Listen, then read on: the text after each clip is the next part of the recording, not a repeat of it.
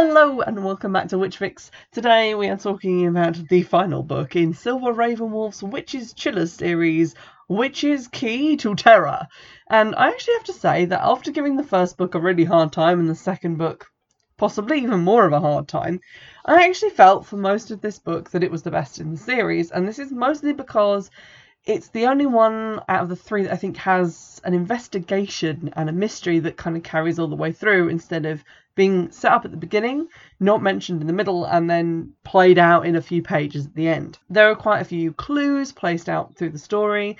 You stand a basic chance at being able to work out in advance who the actual killer is or what is going on. And for the most part, I didn't find it as annoying as previous books in terms of like the continuity lapses or just random things not being explained or being out of place. However, several of my long-running gripes, is it long-running gripes if there's only 3 books? My gripes, they came back with a vengeance just as I let my guard down. So without further ado, let's get into it. So one thing I really did like about the book is that the plot kind of centers around a mystery that then becomes a murder. So it doesn't blow its load in the first couple of pages with, oh my god, there's been a killing. It kind of builds up this sense of unease and things not being quite right. Then a murder happens, and it's a murder that involves a poison apple. So all of these things are things that I like, things that I appreciate.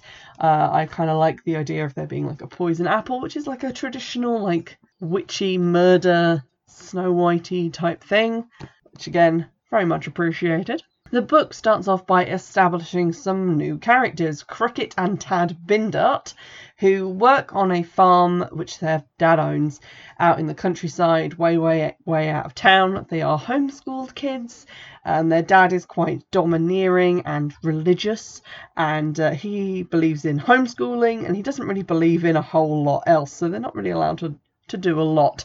And at the opening of the book, Cricket finds a dead rabbit, a dead black rabbit, stuffed in her mailbox with a threatening note that she can't really read who it's addressed to because of the blood that's on it. So that obviously sets the scene of something very weird happening.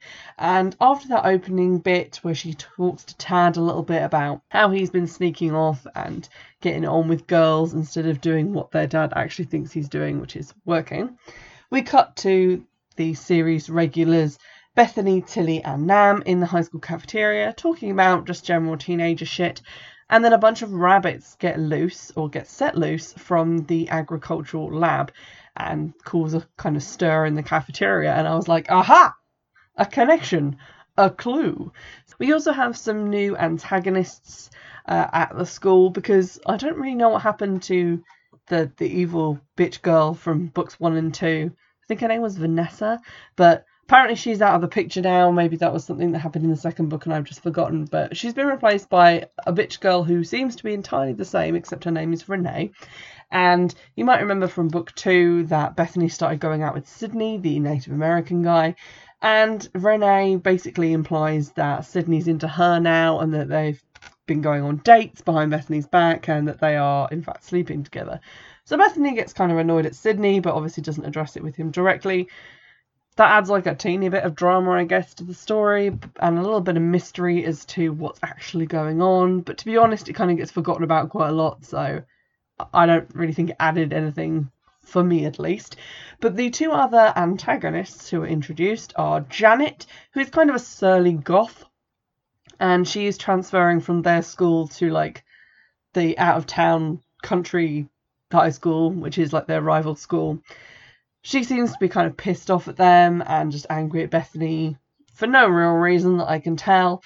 And Alice is her friend slash hanger-on who doesn't like the girls and makes a lot of references to the fact that they're witches and kind of making fun of them. Now, the main kind of event at the start of the book that sets the plot in motion is that Tilly, Nam and Bethany all need money because they've got car payments coming up and they all got fired from the diner in the first book, so they kind of need work. And Janet, who hasn't really shown her true colours as an evil bitch, suggests that they go and work at the Bindart orchard because she just quit there. They can't really keep hold of staff and the whole family's weird. So, hey, you guys should go work there. They do go there. They work there for about half a day and then get fired for reasons that I will discuss in a moment. But then they get repeatedly offered their jobs back, and then they don't take them back, even though they want to go there and snoop around looking for looks and cluing for clues. But they don't take their jobs back, even though there's multiple reasons for them to do so, and that drove me absolutely up the wall. It just annoyed me. So they had to come up with these contrived reasons, oh, we'll drive out there in the middle of the night and look for clues. It's or you could get paid for clues during the daytime, and then you could keep your car. Several mentions are made to mysteries afoot at the orchard. Typically, a fire is mentioned, a dramatic event in the past, and also the death of a female migrant worker, or death/disappearance/ something bad happened to her, we don't know what, but spoiler alert, she dead. So there's all these things kind of building up together with, obviously, the scene we've already had with the dead rabbit, bringing this sense of unease. The girls are heading into something bad and spooky and slightly strange, and I really appreciated that. It kind of set it up quite nicely. We've had kind of cold opens in the previous books where people were either already dead or their murders happened within the first couple of pages, so it was kind of nice to get eased into this one and have a little bit of backstory and setup. Now, I want to remind you again that at the end of all these books, the same little passage by Silver Ravenwolf talking about how she came up with the idea for the Teen Witch series based on the pictures on the front of her book Teen Witch, which was a non-fiction book, and how she wanted to write a book which is real teens with real magic, not like in the movies, not like in fairy tales. But then in all of the books, there are these elements that are well, that's just plain up fantastical magic. So just keep that in mind as we discuss some of the next events that happened in the book. Basically, Tad is working at the same time as the girls are having their first day at work, and he accidentally loses a finger in some farming equipment. And then Bethany does something magical which stops the blood flowing. And people comment on this and say it's a thing that they've known other people who can do, and that it's a powwow thing. But she's a teenager. She's using apparently magic to stop someone bleeding to death from a severed finger. Now I can understand using acupressure or reflexology or some sort of relaxation technique to get someone's heart rate to slow and therefore slow the rate of bleeding, which might seem like magic, but that's definitely not what she's doing in this extract. This is from page 41. She nodded her head and closed her eyes once more, beginning the chant again, repeating the words in an unending litany, her hands outstretched. At first, their prayerful mutterings were disconcerting, but she allowed herself to fall into the energy. Her fingers tingled and the heat grew in her palms. Confidence spread through her as she felt the familiar peace and strength of the healing energy as it pulsed through her body. She grabbed onto that confidence, feeling the surge of power. Finally, as always when doing a healing, she saw the eyes of her guardian before her own, big, cat-wide eyes that signalled the healing was blessed and all was in the hands of spirit. Still she did not quit. Balancing on her haunches, she began to rock, losing the sense of time and place, thinking only of stopping the blood. Release the worry, do the work, echoed Ramona's voice in her mind. And then the bleeding stops. So she's not actually doing anything to him. She's not involving him in this chant or anything, getting him to repeat it to calm him down and keep him grounded and focused. She's not touching him or activating pressure points or pulse points that would slow down his heart rate. She's just sitting there chanting and feeling a flow of energy. And I don't care how strongly you believe in the power of witchcraft, but I don't think that's ever going to stop blood pouring out of someone's open wound. That was slightly on the edge of fantastical, but to be honest, by the end of the book, such a greater instance of fantastical witchcraft had occurred that I actually forgot about this scene until just now. Now, Alice, the kind of bitchy anti-witch girl from the high school, also happens to work at the farm and has been bugging Bethany all day, and seeing that this accident has occurred, she loses no time in jumping out and saying that Bethany caused the accident somehow. And rather than investigating this or anything like that, Mr. Bindert, who is Tad and Cricket's dad, fires the lot of them on the spot, even though Tilly wasn't actually with Nam and Bethany at the time of the accident. Page 44, he gives quite a speech. "You're fired. You can take your friends with you. You're nothing but the devil's own," he screamed, shaking a gnarled finger at Bethany and Nam. "How else would you have been able to stop the blood? You hurt him and then you tried to fix it, just like a demon trying to work a false miracle. Alice told me earlier you all are evil witches. Been in the paper. I don't care if your father is a cop. He could be the top cop for all I care. You can collect the black girl at the top of the ridge. Don't come back here ever. So he seems pretty pissed off. Now, if I was to tell you that by the end of this book he'd be sitting down to Thanksgiving dinner with the lot of them, that might seem a little bit unexpected, because it's not just the fact that he thinks that Bethany has caused the accident that is why he's mad. He is mad at her because she has demonstrated some sort of supernatural power in stopping the flow of blood.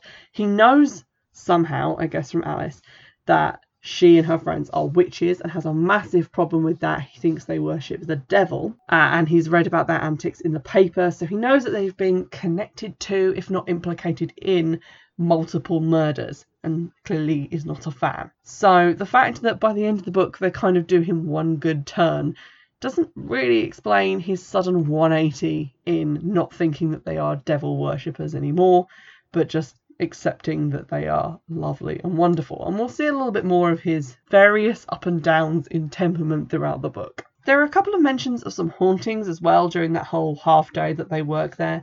This ghost story stuff doesn't really ever come to anything, but again it adds kind of a nice frisson of expectant tension to the air, so I was enjoying that.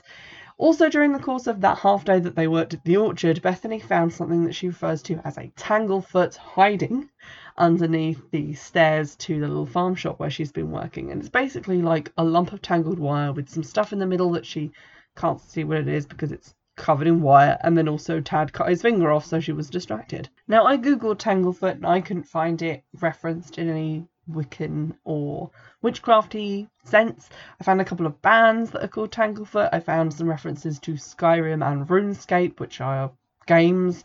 I think one has a village called Tanglefoot, but I couldn't find anything to do with this actually being a thing. I of course only did a cursory Google, so I'm not saying it's not a thing, but it's apparently not such a popular thing that it's on like the first couple of pages of Google results, so I don't know what to tell you. Anyway, because she's seen this thing, Bethany decides that she can't just leave it there to curse the Bindart family, so they go back there in the dead of night, naturally, to try and retrieve it. It's at this point that they get discovered by Cricket's older sister, who is a little bit cagey about some other things and is also just randomly carrying a shotgun around with her. She offers them their jobs back, but they don't take them back because of, I guess, a crippling fear of easy access to crime scenes and money. But again, the presence of this like cursed object on the Bindart farm adds a new layer of mystery, a new layer of something going on. And we're actually getting plot events that are connected to things that have happened that are connected to the mystery. So I was quite excited. Also, when leaving the farm in the dead of night, because of course they're still there in the dead of night, they nearly get run over by a black Bronco, which is a car that's mentioned a few times through the book. From Cricket's point of view, she sees it like following her sometimes. They see it around, seemingly tailing them as well. So again, another layer of mystery, another thing that's going on. So again, intriguing. Colour me intrigued. Now, the big crime type thing that happens in the book happens around page 90, or at least that's sort of where it starts getting set up, because Clarence, who is a guy who works on the farm, finds Cricket sneaking around. She's snuck off to speak to the witch girls because she's hoping that they can work out whatever the fuck's going on at the farm with all this weird shit that's happening. And Clarence says that he's not going to tell on her for sneaking off of the farm, and he says, "Your daddy finds out you've been sneaking off the property, there'll be hell to pay. I hope you remember to eat your breakfast," he said, tossing her an apple with a flick of the wrist, surprisingly quick for his age. Cricket caught it and smiled. He's given her an apple, so hold on to the idea that Clarence has given Cricket this apple, because this becomes relevant, believe it or not. 6 pages later, Cricket is doing a shift in the farm shop with Alice, and she's trying to get away because she wants to go and talk to Bethany again, but Alice is kind of being weird and asking her a lot of questions about Tad and how he's doing in hospital and all that jazz, which is suspicious AF. But then we hear this on page 96. Cricket felt sick to her stomach. She wished Alice would go find a time warp and never return. She rolled the apple Clarence gave her this morning across the counter, letting it mix with those on the display. She wasn't hungry. Alice snatched the apple. "Don't put that there. You've been playing with it and probably bruised it." She set the apple under the counter. "Are you sure you don't want it?" Cricket shook her head. "I'll just leave it under the counter. Maybe you'll be hungry later. We don't want to waste a good product, do we? Cricket wanted to gag. 3 pages later, page 99, Alice hung up the phone, then tucked her purse under her arm. I've got to go. Maybe I can get in to see Tad. Do you mind if I take that apple? She stepped across the fallen stool to reach the fruit. Help yourself, said Cricket, picking up the stool and shoving the apple in Alice's hand.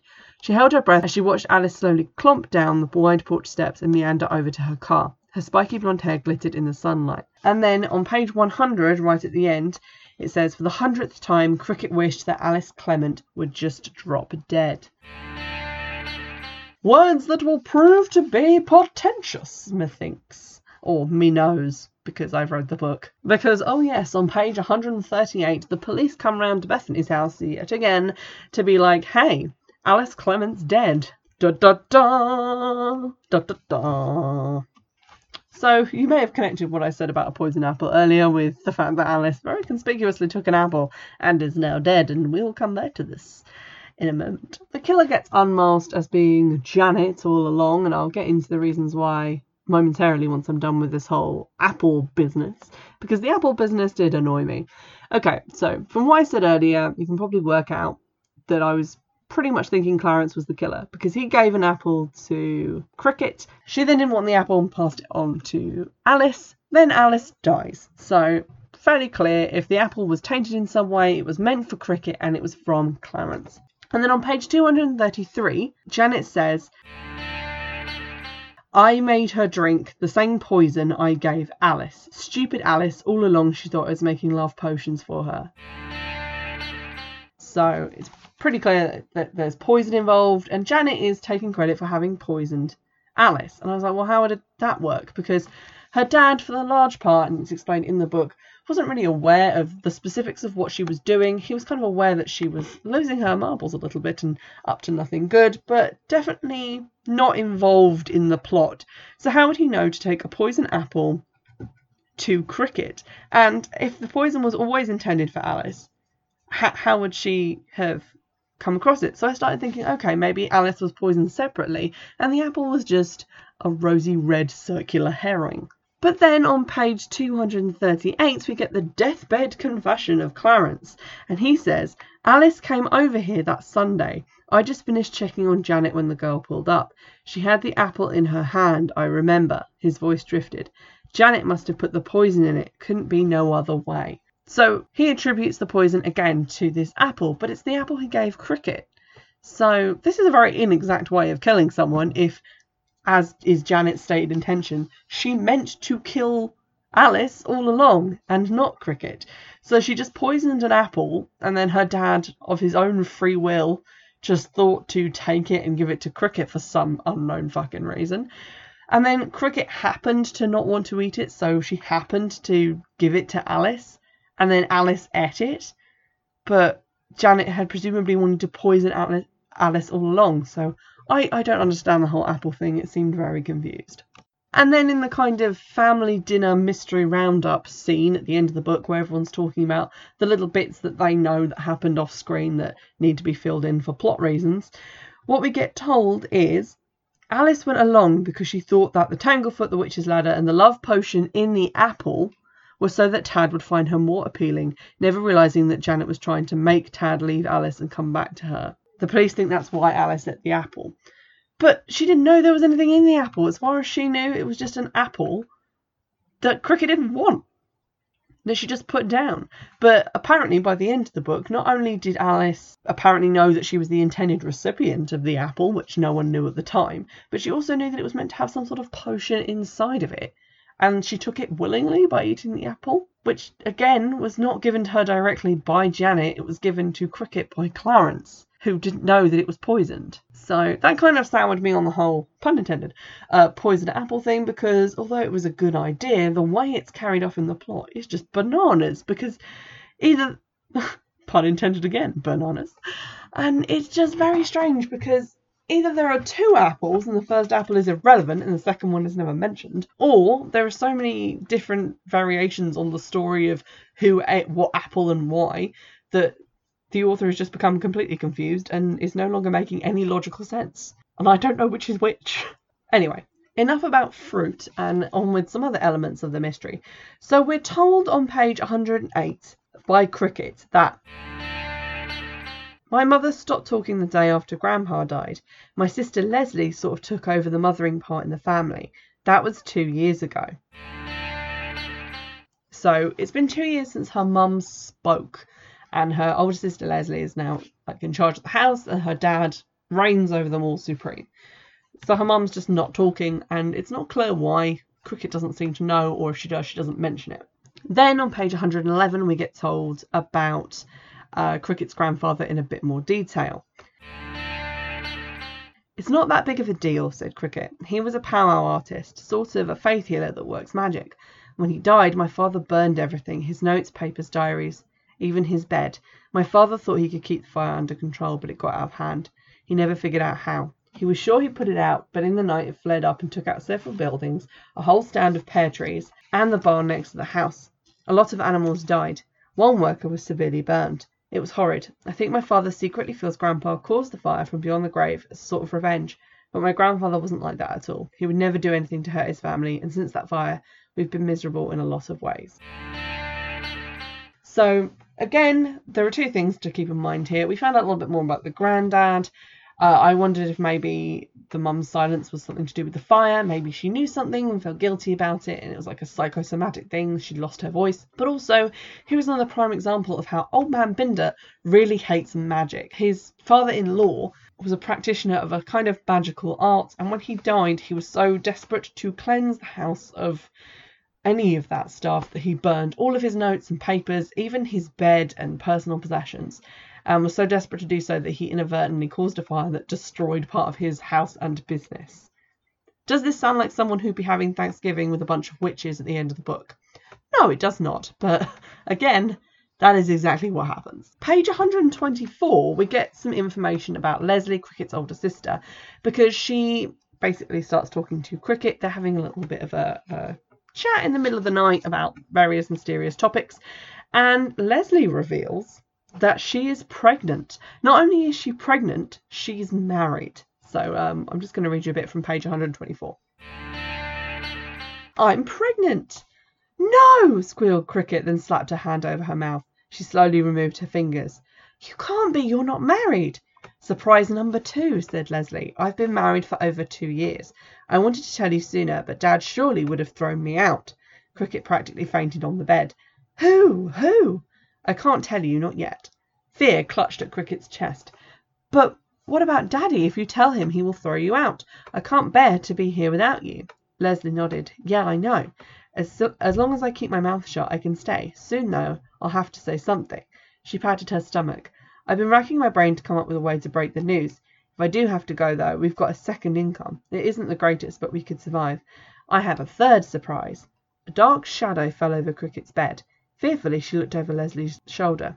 Consider the news broken, said her father. Leslie's shoulders stiffened. Slowly she turned to face her father. Pack your things and get out. I always knew you were nothing more than a tramp. Oh, and then he hits her. So, that's class. Again, not someone who should be invited to Thanksgiving dinner, but this all gets brushed under the rug pretty quickly.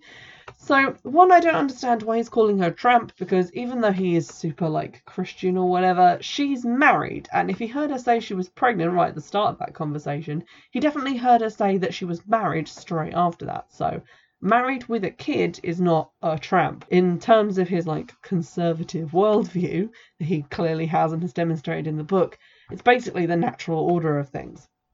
So that confused me a little bit. Also, at the end of the book, Leslie reveals that she has a 2-year-old kid as well as the kid that she's currently pregnant with, which means that 2 years ago she successfully hid a pregnancy from her dad somehow, but she's worried that for some reason he'll spot this one. It's all very confusing and strange, and I don't really get it, but just another illustration of Old Man Binder and his very strange character. I'll also mention that at various points in the book, Tilly, the character who's like Bethany's best friend, gives some like really weird long speeches about homeschooling and how it might be a good idea. Sort of like it's the topic of an essay that she was asked to write for school, and is just so excited to share it that she just blurts it out. So basically half of page 139 and all of page 140 is just her talking about the various reasons that a parent might want to homeschool. And it just kind of goes on and on and on with like no input from anyone else, as if like the author was just like, hey, you know what is an issue that I feature in this book and that I'd like to devote some time to discussing? Here is my book report on homeschooling. And then just wrote said Tilly at the end. It's very bizarre. Also, for some strange reason, on page 146, there's just a random notation that says Tuesday afternoon in a scene break. This is never used before and never used again, so it seems kind of weird to just pop up once out of all the books and not just to say, have a page break, which have been used, and then say Bethany sat on the bleachers on Tuesday afternoon. Why did we have to have a heading for that? That's just a random thing that kind of annoyed me just a little bit. Now there's a moment later on where, for various reasons, the girls are again out at the orchard at night, and they find Cricket, who's been attacked, like hit on the head from behind and left in a bush. So they return her home, and Old Man Binder is quick to interrogate them as to why they were on his property in the middle of the night, which is a valid question. So then he kind of demands this of them, and this happens on page 165. Well, the girls remained mute. Mrs. Bindart set a tray of mugs on the table, steaming with hot cocoa. Shut up, Jim. He stared at her, his eyes round with disbelief. All three girls leaned towards Mrs. Bindart as if to examine a new species of bug. Charming. Mrs. Bindart cleared her throat and wiped her hands on an apron so faded that the print, whatever it had been, was barely visible. I said shut up, and I meant just that. She stared at him defiantly. They've done us a good turn. Take it for what it is. Old Man Binder stuttered, but nothing came out. There will be plenty of time for explanations later, she said, her voice growing stronger, her small shoulders squaring. Right now we have one daughter gone, one with a concussion and possible head trauma, and a son in the hospital. With 3 for 3, I suggest you get your head out of your behind. She turned to Nam. Look at you shivering. Would you like to sit down, dear? Nam threw a hateful look at Bethany. No, thank you, ma'am. And then, to their collective amazement, Old Man Binder began to cry, huge rasping sounds that cut to the soul. This is all very heartwarming and touching because his wife, who has been mute for 2 years, has just randomly made him cocoa and started talking. And although she says there's plenty of time for explanations later, those explanations never come. It's never really said why she was silent for 2 years. I mean, like, I know she probably had a lot of, like, grief and stuff to deal with, but there's nothing specifically traumatizing that kept her silent. And she just kind of returns to her normal housekeeping duties. And let's be honest, at this point, if I was her eldest daughter who's just been kind of filling in for her for 2 years, and then she just kind of snapped out of it with no mention, I'd be fucking pissed. Like, it didn't even take any effort to really, like, bring her out of it. She didn't come out of it when Tad got his finger chopped off. She didn't come out of it when Leslie disappeared after being hit on the head by her father. She hasn't come out of it all this time witnessing the kind of emotional abuse that he's been heaping on his family. Oh, but now on this rainy night, she just fancied a cup of hot chocolate, so she's going to start talking again. The conclusion of the book is not as melodramatic as the other two. Like in the first one, we had that gun-wielding confession from Bethany's magical disappearing soon-to-be stepmother. And then the second one, we had a bunch of people die, either by getting murdered or falling off cliffs. This one, we just have basically Bethany and Sydney break into Janet's house, not really knowing that it's her house. And they find evidence that she's been casting spells on Tad, and is basically the reason behind these various weird cursed objects they've been finding. And they find her diary, which helpfully spells out the fact that she's in love with Tad, but he decided to dump her for the much more level-headed Alice, and she really couldn't handle that, so she decided to start fucking around with things on the farm, putting these random items around to try and make him fall back in love with her. And when all else failed, poison Alice. And her dad was kind of aware of some of the stuff she was doing because she had been stealing his car to follow Bethany and the others around, and had also crashed it into Bethany's car earlier. But he wasn't really aware of like the extent to which she would go. But she attacks Bethany and Sydney. Bethany manages to fight her off, and then she gets run down by the same black car from earlier, which is being driven by her father. who in the ensuing crash is also mortally wounded and dies. I said it was less melodramatic, I didn't say it wasn't melodramatic, but that all takes place in a handful of pages and is very neatly dealt with.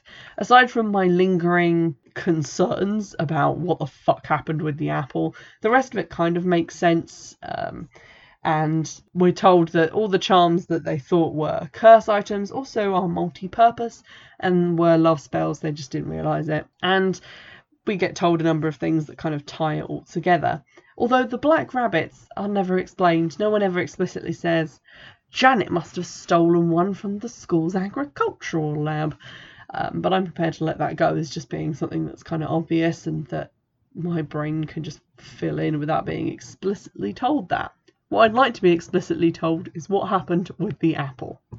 So if anyone knows, get in touch. Now, you might recall me giving the book some grief at the start of this episode because obviously it's not meant to be fairy tale magic, it's meant to be like Wicca, it's meant to be the real witchcraft that people practice.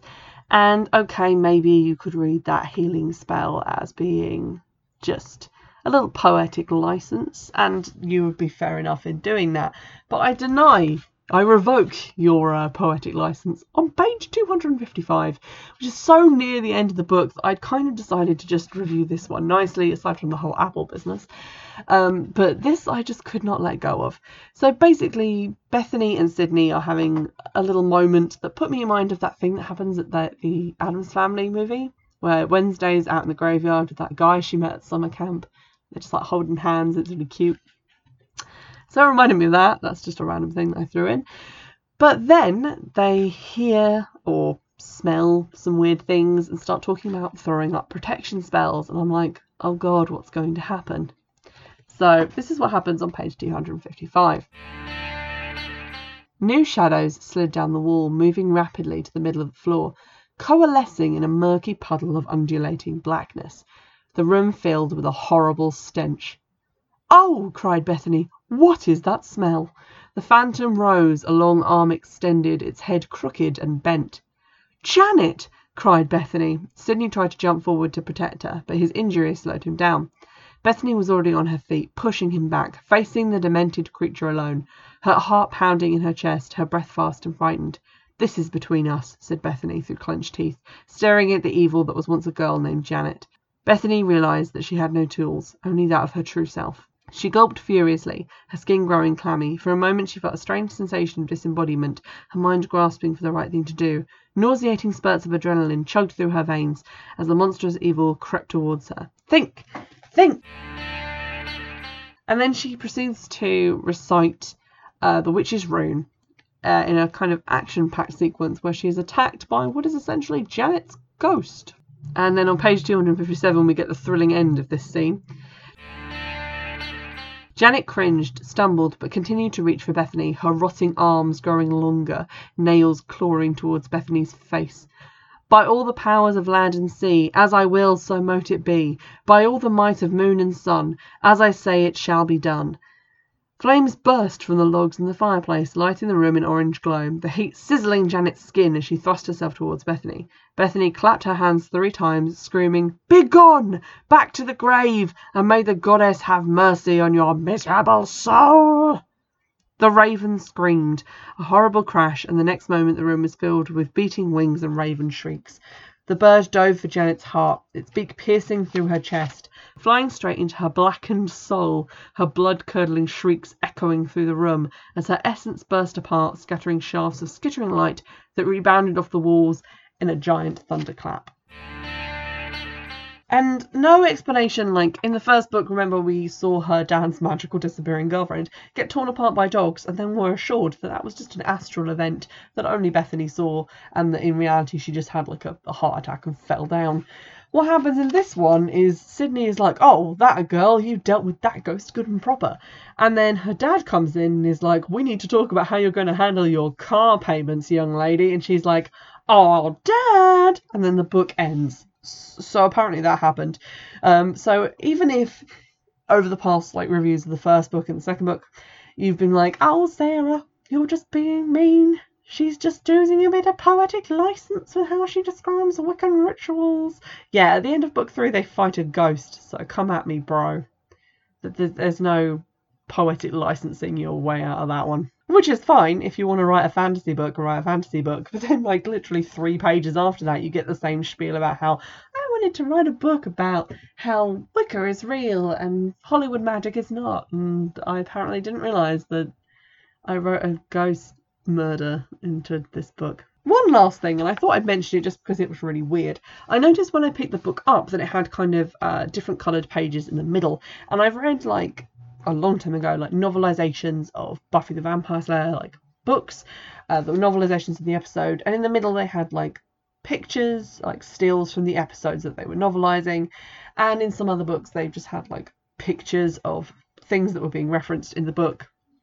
If it was a book about, like, a museum, various other things, or fantasy maps, and I was like, what could possibly be in the centre of Silver Ravenwolf's book? And I kind of expected it to maybe be a picture of the front cover of Teen Witch, or some illustration or something showing the girls doing magic. I was like, okay, it's probably a picture. It is not. It is an advert. It says, wear the witch's symbol of power. And it says that you can write in to Llewellyn and send in $13 to get a pentacle necklace, which seems kind of crassly commercial, if I'm being honest. And I expect better from Llewellyn, because I own quite a lot of their books and I think they're quite good. But, I mean, you can put an ad at the end of the book. Why smack dab in the middle? Right at the moment when the police are there to announce that Alice has been murdered. Kind of breaks the tension just a little bit. So that was the Witches Chillers series. As you can probably tell, I wasn't a massive fan. I did like elements of the plots of the books, but I felt like those plots were kind of poorly carried off and poorly plotted out and seemed to be not well thought through, even in terms of continuity from book to book, or even from, like, beginning of book to end of book, which is unfortunate. I'm not saying that Silver Ravenwolf is a bad writer, because this is just 3 books out of the many that she's read. And when I read Solitary Witch, I didn't criticise it for being badly written. She can definitely write and string a sentence together. And some of the passages in this are quite descriptive. They use quite nice language. It's just, I don't think dialogue and fictional plots are her strength. So with that in mind, I am still excited to get into her non-fiction books, because I do think that's what she did better from what I've read previously. So I'm not knocking Silver Ravenwolf as an author, I'm just knocking this particular book series for not being great. And I've been accused, I know, on Twitter of maybe just not liking young adult fiction about witches. Like, no. Because you may have noticed that I have written young adult fiction about witches. And although, yes, I was critical of some aspects of some of the other young adult books that I've looked at, I did still predominantly like them. I mean, I read the beginning part of the Circle of 3 series many times as a teenager, and I would have read it all if I'd had access to the rest of the books. And I've also enjoyed things like Season of the Witch, which was an excellent young adult novel. But I don't think that books for younger people should be written in a slapdash way that doesn't really make a huge amount of sense. I think maybe they should be shorter. Maybe they should deal with specific issues geared towards teens, and should, yes, maybe be plotted in a way that's more high octane and exciting to keep younger readers interested. And those are all things that this series does do quite well. It's just that it's not written in a way that is technically very good, which is unfortunate, because you want a product to work properly before you sell it to people. And unfortunately, if a book isn't written in a way that makes sense, it's kind of failed before you even get into what it's about, or how it's presented, or who it's targeted at. So I take exception to the idea that I don't like a genre that I actually have loved for quite a long time. It's just that I get kind of annoyed when things haven't been thought about very well and haven't been made the best of themselves, because there are some good ideas in these books. The whole poison apple thing, I was really hoping to enjoy that and really kind of rooting for it being quite a well-plotted book. And there are some ideas in there, but it's just not polished enough. It's not written in a way that I was able to enjoy, which was very unfortunate. I do have 2 other Silver Ravenwolf novels currently on the Amazon to read list. Those are, I think, aimed at adults. So I'd be interested to see if there's a difference in tone. I don't know if these were published before or after, but I'd be interested to see if maybe her writing style had developed in a sense, or if maybe she'd tried a bit harder to plot books aimed at adults. So with that in mind, I will be hopefully reviewing those soon and getting to the bottom of my Silver Ravenwolf non-fiction pile as well. And in the meantime, hit me up with any of the books and things that you'd like me to look at.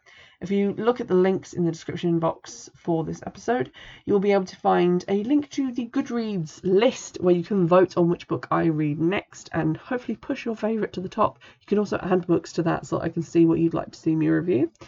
And you can also find a link to the Amazon wishlist where you can purchase books and have them sent to me anonymously, which would be very nice of you. I'm not fussy. Send me the oldest, rankest copy Amazon has for £2.50 and I'll still be happy. Don't worry about it. Also, you can find various links to Twitter and the email account for this podcast, so you can get in touch and let me know if you've read these books, if you have fond memories of them, what you thought about them. If you can explain the whole Apple thing to me, I'd be really happy to hear from you. But in the meantime, I'll see you in the next episode. Bye!